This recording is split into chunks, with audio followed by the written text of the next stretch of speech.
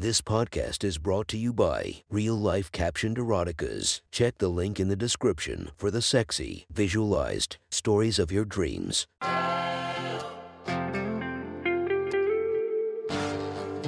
Welcome to My Sexy Stories. Enjoy your night or the start of your day, made spicy by our imaginative stories. Feast your eyes to the inspiration of this story, Amanda Cerny. Check her Instagram linked below and enjoy listening to My Sexy Stories. The next story is posted by user Taboo Mistress from our /erotica. The title of this post is My Dark Hero. Sit back and enjoy the story. None of my family members died of natural causes. It's not something we do. I had to listen to my father's skull crack underneath the pressure of a hammer, while my mother let's just say the only way police knew it was her body was because I watched her die. If they didn't have my testimony, they would have needed dental records. I saw just about everything before I was allowed to start drinking, and after saying goodbye to my folks by watching them painfully pass over to the other side, I knew I was meant to be alone. Over the next decade, I'd become the product of my Uncle Gary, a man who got shot in the face 3 times before finally giving up. He took over where my parents left off, and just like my father, his biggest mistake was his love for his wife and daughter. One night he thought he was coming home to crayon drawings, hot chocolate, and warm hugs. Instead, he found my aunt and niece bound and gagged, ready to bleed out in front of him. They were all buried together, although there wasn't much left to put in the ground. At age 19, I was the only Kincaid left, and I realized quite early in life that love is more dangerous than cancer. Why? Because it leads to fear, and fear can spread quicker than your brain can tell you to take a breath. Fuck love, fuck fear, fuck cancer, fuck anything that can plant the seed of my destruction. My closest friend is my gun, my fists are my brothers, and my mind is safe where I lock all my thoughts. Trusting in them has brought me success, power, and a recent 30th birthday celebration I don't remember much of. As for death, it's just another appointment I don't mind keeping. That is until Amy Dawson decided to bust into my office. I can tell you stories about the models I've devoured and the exotic women I've partied with. But this girl, she was something entirely different. She was gorgeous, brave, headstrong, and very pissed about her brother. She was also ready to empty a whole clip of 9mm bullets into my chest if I didn't stay away from him. Her long dark hair seemed to hold a magical power, while her mahogany brown eyes captivated my imagination. I could easily lose myself in those two dark oceans, and as much as I tried to get her out of my system, she refused to leave. Or maybe I just didn't want to let her go. Dare I say I needed an excuse to see her again, even if the excuse was as empty as my soul. It wasn't the most righteous way, I confess, but as the leader of an enterprise that worked against everything the law stood for, I didn't exactly follow the straight and narrow. Chapter 1. Amy. I froze at the entrance of the busy workshop. The surrounding area had a notorious reputation for gunfights, but there I was, getting ready to walk into a building filled with God knows what. It made me hesitate a little. The last thing I needed was doubt breaking my stride. I actually entertained the idea that I'm pushing the limits too far this time. Maybe I should just go back to my crappy apartment and congratulate myself for not getting involved in something that will probably kill me. But I didn't. The echo from the grinders rang in my ears, and sparks were flying everywhere, intensifying the claustrophobia I suddenly felt. Still, I made my way across the stained concrete, and the fleet of exotic cars lined up in such a way it felt like royalty just moving past them. I could smell the combination of leather seats, which reminded me of prom night, and to bottles of Jack Daniels. Scared out of my mind, but determined to confront the man who beat the shit out of my brother, I kept taking those small steps. I've always been the one who stood up for him, even though I'm the younger sibling. Naturally, it pissed him off, and it obviously hurt his pride, but I wasn't there to nurse his ego. My job was to keep him alive, and if that meant kicking guys twice my size square in the balls, I'd do it. Or in this case, I'd probably have to bend over on all fours and take whatever was coming my way. Which is why I tried my baddest way first. I have a knack for cutting bullies down to size, although this bully could actually justify what he did. But I didn't care. I wasn't just going to let him hurt the only family I had. The grinding died down, and the noise seemed to evaporate. Halfway from what looked like the only office in the dimly lit building, I could hear the sound of my heels. A sound that was previously drowned out by all the commotion of the power tools. I could also sense the lurking from behind the expensive cars. Against my better judgment, I slowed down to scan my surroundings. About 20 guys had appeared out of nowhere, and they were all gawking at me. "Where are you going, princess? My dick's right here," one shouted. Some of them burst into that typical macho laughter, while others piled on more compliments. "If you let me fuck that tight little ass, I'll die a happy man, darling." The more uncomfortable I felt, the more they enjoyed it, but I wasn't going to let them faze me. As fearful as I was of getting my throat slit and being left in a ditch somewhere, it couldn't compare to how fucking angry I was. The asshole in that office had no idea what was coming. He couldn't possibly be as scary as my brother said, could he? With renewed determination, I marched through the shouting and the testosterone. I was packing a Desert Eagle underneath my skirt, and I knew exactly how to use it, just in case things got out of hand. One of my foster dads had insisted on giving me lessons, and I was a quick study. I'd rather not get into why he taught me though. But nobody tried to stop me. Instead, the lurkers growled more profanities, and collectively agreed that I was just a tease. Thankfully, they lost interest as I entered the office. "Please, Amy, just leave it the fuck alone. Kincaid isn't just fucking dangerous. He's loaded too. I mean really fucking loaded. He's got like 2 islands in the middle of the Pacific fucking Ocean." "I'm serious, sis. Not this time." I don't know why, but I expected to see a bunch of creeps hanging around him, snorting coke and fingering some young stripper's pussy. Instead, he sat behind a dark, wooden desk, reading the paper and drinking coffee. It was hard to guess his age, but he couldn't have been older than 30. His chocolate brown hair was slightly messed up. It had clearly been a long day, and his striking green eyes didn't leave the freshly printed letters as I made my presence known. In fact, he looked rather uncomfortable when I spoke. "Are you Kincaid?" He flat out ignored me, keeping his focus on whatever he was reading. "Should I call you asshole instead?"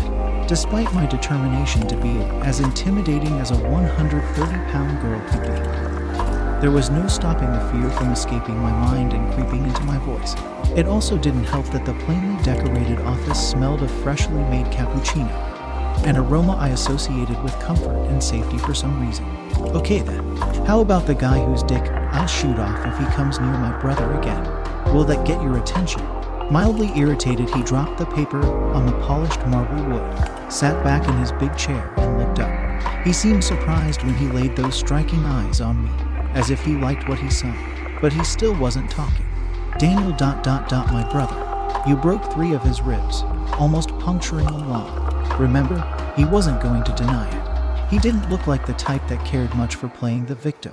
Stay away from him, or I'll kill you myself," I said without flinching. Kincaid wasn't taking me seriously, because he had a faint smile growing on his lips, which was also very distracting. I could see his muscular shoulders through the white Versace shirt, and his silent confidence only made things worse. If nothing else, he was amused, not intimidated. Impressed maybe, but not intimidated. I had to convince him I wasn't somebody he could mess with, so I took it another step further. Seductively, I pulled up my black skirt, revealing that shiny Desert Eagle, which was strapped to my thigh. The way he looked at it made me wonder if he was seeing more than he should have, but still he abstained from talking, or ratifying my anger, fueling my rage with his indifference. He couldn't care less about the gun, or my warnings, making it all seem like a silly skit I was practicing in front of the mirror. I almost felt like a call girl acting out some perv's fantasy, but he wasn't eager to get me out of his office either. The silence became a showdown to see how long I could keep my nerve. Between us, I didn't need to know Kincaid to realize the amount of danger I was in. I just had to look at my brother for that. But at the very worst, I prepared myself for a dick up my ass, which would hopefully cover whatever Daniel owed. Being a waitress and finishing a long and difficult internship meant I had absolutely no money. I also didn't want any criminal charges hanging over my head, so I really hoped the gun wouldn't be necessary. Kincaid rose from his chair, exuding what the perfect sexual specimen would look like. Calling him handsome would be an insult. because he redefined what I considered to be attractive. Even from a distance, it felt like he towered over me, and I couldn't stop my cheeks from flushing. My pussy tingled as a flashing image of him grabbing me and bending me over sprinted through my mind. When he stepped around the desk, I instinctively straightened my back, doing my best not to look shit scared. "Your brother, Ms." The slight grit in his voice made the hair at the back of my neck stand on end, and I could almost picture him as the sophisticated loner who doesn't like wasting words. "Dawson. Amy Dawson," I replied with as much courage as I could muster. "Your brother, Ms. Amy Dawson, made a promise to deliver a car last night, which he didn't. He also requested a $10,000 advance, which he didn't have when I cracked his flimsy fucking ribs. Your sneaky brother, Ms. Amy Dawson, is very lucky there were so many kids in the vicinity. Otherwise you'd been arranging his lonely funeral instead of standing there ... and treating me." Kincaid slowly made his way forward, stopping mere inches from my face. I had a front row seat to his toned chest, his moderately squared jaw, and a distinct smell of expensive cologne. "I'm out 10 grand. I didn't get my car ... and your brother is still alive. Can you see my predicament, Ms. Amy Dawson? But now that you're here, we can fix that." Kincaid leaned in to smell my hair for some strange reason, and he took his time summing up the coconut shampoo I used. I shivered underneath his warm breath. I couldn't remember a single moment where I felt so horny and afraid at the same time. I knew Daniel owed the guy something, but up until that point I didn't know how much. The only information I managed to get out of Daniel was the name of the creep who nearly killed him, which was all the information my anger needed to overreact, and tracking him down was easier than I thought. Apparently Kincaid had no problem making his whereabouts public, just in case somebody had the balls to fuck with him. And when he spoke again, it was with more dominance. "I admire you standing up for your brother, Ms. Amy Dawson, I do. But I'm afraid your gun will only get you into more trouble. I used mine just yesterday, and you probably know it's never a pretty picture if you use it right. As for people coming into my office without knocking ... and insulting me, do you know what happens to them, Ms. Amy Dawson?" His cologne had distracted me from the question, but from the tone of his voice I could tell it was meant to be rhetorical. "They end up much worse than your brother." As casually as possible, I tried to swallow the lump in my throat. My senses were in complete disarray, feeding me a mixture of fear and a desire to strip naked and just fuck him. "I take it you're going to hurt me now, Mr. Bad Man," I mocked him. Of course I wasn't going to expose my confusion and vulnerability, but something told me he could feel it. "That depends. Do you have $10,000 with you? Or at least a late model, metallic gray Mustang?" My heart pounded in my chest, pleading to get the fuck out. Even if I had 100 free punches and 10 clean shots with my gun, they wouldn't have done any damage to the beast in front of me. It's almost as if I knew he was impenetrable, and it turned me on more than it scared me. Kincaid wasn't just another thug. This much was evident from the second I saw him. "No, but I do know how to take guys like you down a step." That amused smile formed on his lips again. Then he reached down, unclipped the gun holster, and pulled out the Desert Eagle, his fingertips making light contact with my thigh. I was too nervous to make any sudden movements, so I just allowed him to disarm me. Whatever possessed me to walk into that chop shop wasn't present anymore. It had scrambled away with my last bit of confidence, leaving my palms sweaty and my knees shaking. I was officially aware of the shit I had gotten myself into. "Tell you what, Ms. Amy Dawson, I'll give your brother one more chance, just because I don't feel like messing up such a beautiful face," Kincaid offered as he placed the gun on a nearby cabinet. If I hadn't heard about his reputation, I would have sworn he sounded sincere. Because he gazed so deeply into my eyes, I almost forgot why I was there in the first place. "He'll be out of the hospital in what ... 2 or 3 days. If he doesn't bring me the car or the money within 24 hours after being released, I'll put him back there. Although his next visit will be to the ICU, where you will get a few minutes to say your goodbyes. Can we agree on that, Ms. Amy Dawson?" Kincaid didn't move or flinch. He dominated his position inside my personal space, and I finally couldn't take it anymore. "Stop calling me by my whole name, you prick. I know what it is." I only realized my mistake after blurting out the words. Frankly, I could only be so scared before getting pushed beyond it, which is exactly what Kincaid did. He pushed me into places I didn't know existed. But I wasn't finished. I'm sorry about your money and your car, but Daniel won't be delivering anything. Kincaid contemplated my statement as he slowly circled me like a lion stalking its prey, inspecting every inch of my body. Then I felt his breath at the back of my neck and his fingers twisting around my waist. I whimpered slightly as his lips pressed against the back of my ear. Then we have a real problem, don't we? He whispered. I found myself twitching my ass cheeks on pure primal instincts when I became conscious of his body so close to mine. I guess we do. His grip got tighter, but it was his shaft that caught all my attention. It was throbbing against my ass cheeks, making my hormones flood my brain. I can make you disappear tonight. You realize that? He was still speaking with that dominant and precise tone. The only difference was his lips, so close to my ear. Fuck you. I tried shouting through a shallow breath, but it sounded more like a whisper. No matter what I said, this guy wasn't losing his temper. In fact, it was turning him on. He just kept his lips close and his hands on my waist, growing his erection against my ass. But as much as it confused me, it also gave me some control over the situation. He was attracted to me.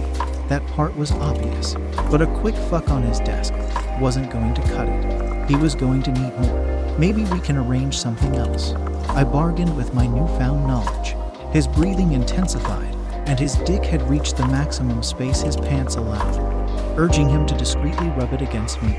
The times I had jumped into Daniel's fights were inconsequential compared to the shit I was facing right then and there. And instead of escaping, I provoked it. You're on thin ice, but I'm a reasonable man. You've got 5 seconds to win me over. His hand slid to my stomach, then scathed down to my pelvis. His fingertips teased the space between my thighs, making me curse the skirt that prevented me from feeling his touch directly on my underwear. I responded by pulling back, unconsciously stimulating his excited ride. Let me walk out the door, and I'll show you. Kincaid may have been aware that I was totally fucking scared, but he hadn't figured me out yet. According to him, I was still capable of anything. But strangely enough, he played my game. All right then. Reluctantly, he pulled his hands away and retreated. Then he gestured to the door. Let's see it. What I was about to do would be a historical moment for my sexual profile, and I hoped it would be enough to get Daniel off the hook. I took a deep breath and walked towards the exit. Just like when I stepped into the workshop 10 minutes earlier, I questioned whether I was doing the right thing. But this time it wasn't any use doubting my actions, because I was into deep already, walking with the intention of making the lurkers notice me again. I stopped about halfway between the lined-up cars and waited a few seconds. I needed to compose myself first, seeing as my pussy was still tingling from the teasing in the office. Plus, the familiar smell of leather helped me to unleash a side of myself I'd never known. Kincaid casually stood in the doorway, anxiously waiting for me to make my move. Using my thumb and forefinger, I gave a loud whistle while looking him dead in the eye. And like the perverts they were, the lurkers stopped grinding and followed the high-pitched sound. It seemed their curiosity temporarily paralyzed their vocal abilities because they weren't saying anything this time round. Or maybe they just noticed Kincaid. After slowly lifting my skirt and pulling my underwear down to my knees, I placed my hands on the hood of a nearby Ferrari. It was pretty clear what I was offering. He just had to come and get it. Why did I choose to do it in front of his employees? Because there had to be witnesses to his dominance. I kept my attention on the hood of the car, and about 30 seconds went by before I heard Kincaid coming closer. He unbuckled his belt as he walked, and by the time he stopped behind me, his cock was already hard. Aren't you going to ask me to use protection? He asked softly. Just get it over with, I retorted. As you wish. I felt my skirt scraping higher, then his hands on my thighs, slipping to the spot where I wanted them earlier. When his fingers brushed over my clit, I whimpered again. There was no place to go, but back into his eager shaft. He heaved against me a few times, before bending lower, and without any difficulty. The tip of his cock found the entrance to my already wet pussy. Getting it deeper than the tip wasn't so easy, though. No amount of lubrication could have prepared me for the pressure, and Kincaid wasn't exactly gentle. He used power to shove himself halfway inside, which was when my walls showed resistance. His strong arms were tightly wrapped around my waist, while he pulled back as if he was loading a shotgun.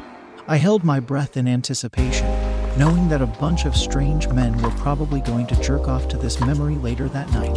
And as Kincaid plunged forward the second time, I jumped onto my toes, screaming from the mixture of pleasurable pain. The quick daydream I had of him bending me over was materializing with great intensity. He breathed into my neck as he kept loading and releasing his pulsating cock, making me wet and insatiably horny. Then he pushed me down against the cold surface of the car, bringing the daydream full circle.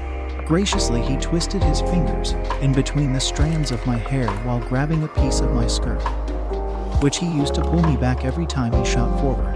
The friction between our genitals stirred a heat that made my legs go numb, but it didn't stop the bursts of ecstasy that overcame every other inch of my body. The last thing I remember was Kincaid unloading his hot sperm and filling me with traces of him that would never disappear. If you want to listen to more of my sexy stories, go subscribe and be regaled by 5 stories each and every day. Thank you for listening to My Sexy Stories.